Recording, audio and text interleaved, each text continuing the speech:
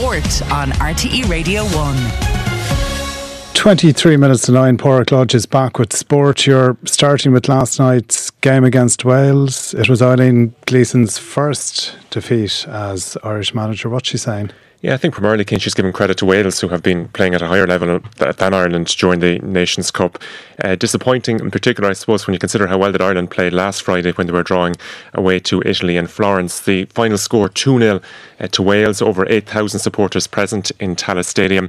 And the focus for the players and management will now switch to next Tuesday's draw for the European Championship qualifiers. Let's hear now from manager Eileen Gleeson. She spoke after the game to our soccer correspondent Tony O'Donoghue. I think there's lots to learn. I think the first half we made it very difficult for ourselves, didn't take care of the ball, didn't do the simple things well, and as an overall performance we wouldn't be happy with that, but the only thing we can take for it is that we were nowhere near what we can do, and we just have to move on from it. It is a loss. We have to be able to sustain these moments as well, and then when we move forward, what was it that didn't go well and what was it that we could have done better, and we all agree that there's a lot that we could have done better tonight, Tony.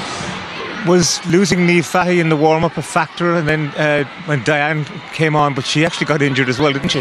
Yeah, so there was a lot of things that was going on. As you saw, we lost Niamh in the warm-up. That sometimes can upset or unsettle the starting moments, which probably it did have a bit of an impact, but Diane was ready to step in, and then she picked up an injury as well, so you have to adapt to these things as well. But we took us too long to do that, and then we just didn't do the simple things well enough in the first half to give ourselves a chance. The fact that they were playing at a higher level than us in the autumn, I mean, your results were terrific, but it was against lower class opposition. Did that have a factor? Well, I think to give credit to Wales, we spoke about it. They've obviously got demoted from League A to League B, but a lot of experience playing top opposition in League A, Denmark, Germany and Iceland, so they had a lot of experience. They match us profile wise and players and level and experience and clubs that they play at, so it's like for like tonight, and unfortunately we came out on the wrong side of that, but the overall feeling is that we can do much better, and that while it's a loss, it's not that we did our best in terms of what we wanted to do. That's Eileen Gleeson. Northern Ireland will remain in League B of the Nations League. They drew 1-1 with Montenegro in the second leg of their playoff at Windsor Park to record a 3-1 win over the two legs. Erling Haaland netted 5 goals as Manchester City powered into the FA Cup quarter-finals with a 6-2 victory over Luton. Kevin De Bruyne provided the assist for 4 of the goals. Newcastle are also through after getting past Blackburn on penalties, and Leicester progressed with a 1-0 win over Bournemouth.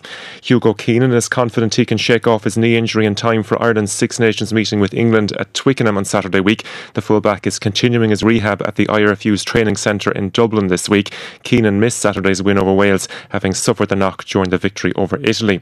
Meanwhile, France centre Jonathan Danty will miss the remainder of the Six Nations. He's received a 5-week suspension following his red card for a dangerous head-on-head tackle in their draw with Italy.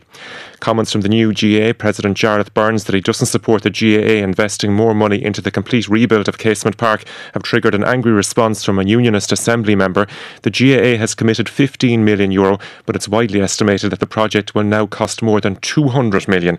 Jim Allister, leader of the traditional unionist Voice, believes that taxpayers shouldn't have to make up the shortfall. If the price has quadrupled or whatever, yet the GAA contribution is going to remain the same miserable 15 million, then it is the taxpayer who's been sponged off by the GAA in circumstances where they are the beneficiary long term. They get a cash cow at the end of this. They get the primary stadium in Northern Ireland, which will host conferences and we know concerts, etc. And we know, for example, when the GAA hosted the Garth Brooks concerts in Croke Park, they got €7.6 million.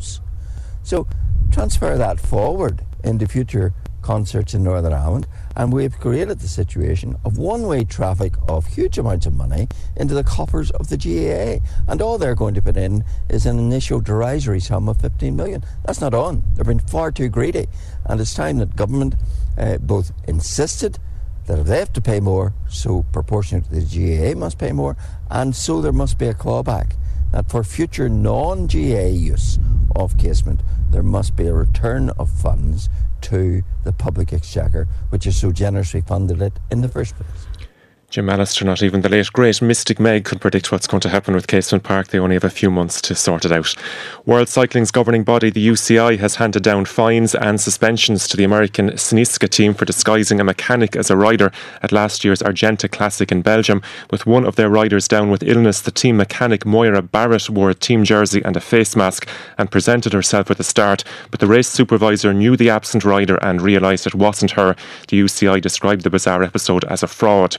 Constitution Hill has been diagnosed with a respiratory infection, and there's now significant doubt over whether Nicky Henderson's star will be able to race in the Champion Hurdle at Cheltenham in 13 days' time. And finally, in cricket, they're at lunch on the opening day of the men's test match between Afghanistan and Ireland in Abu Dhabi. Having chosen to bat, Afghanistan were 86 for 3 off 27 overs.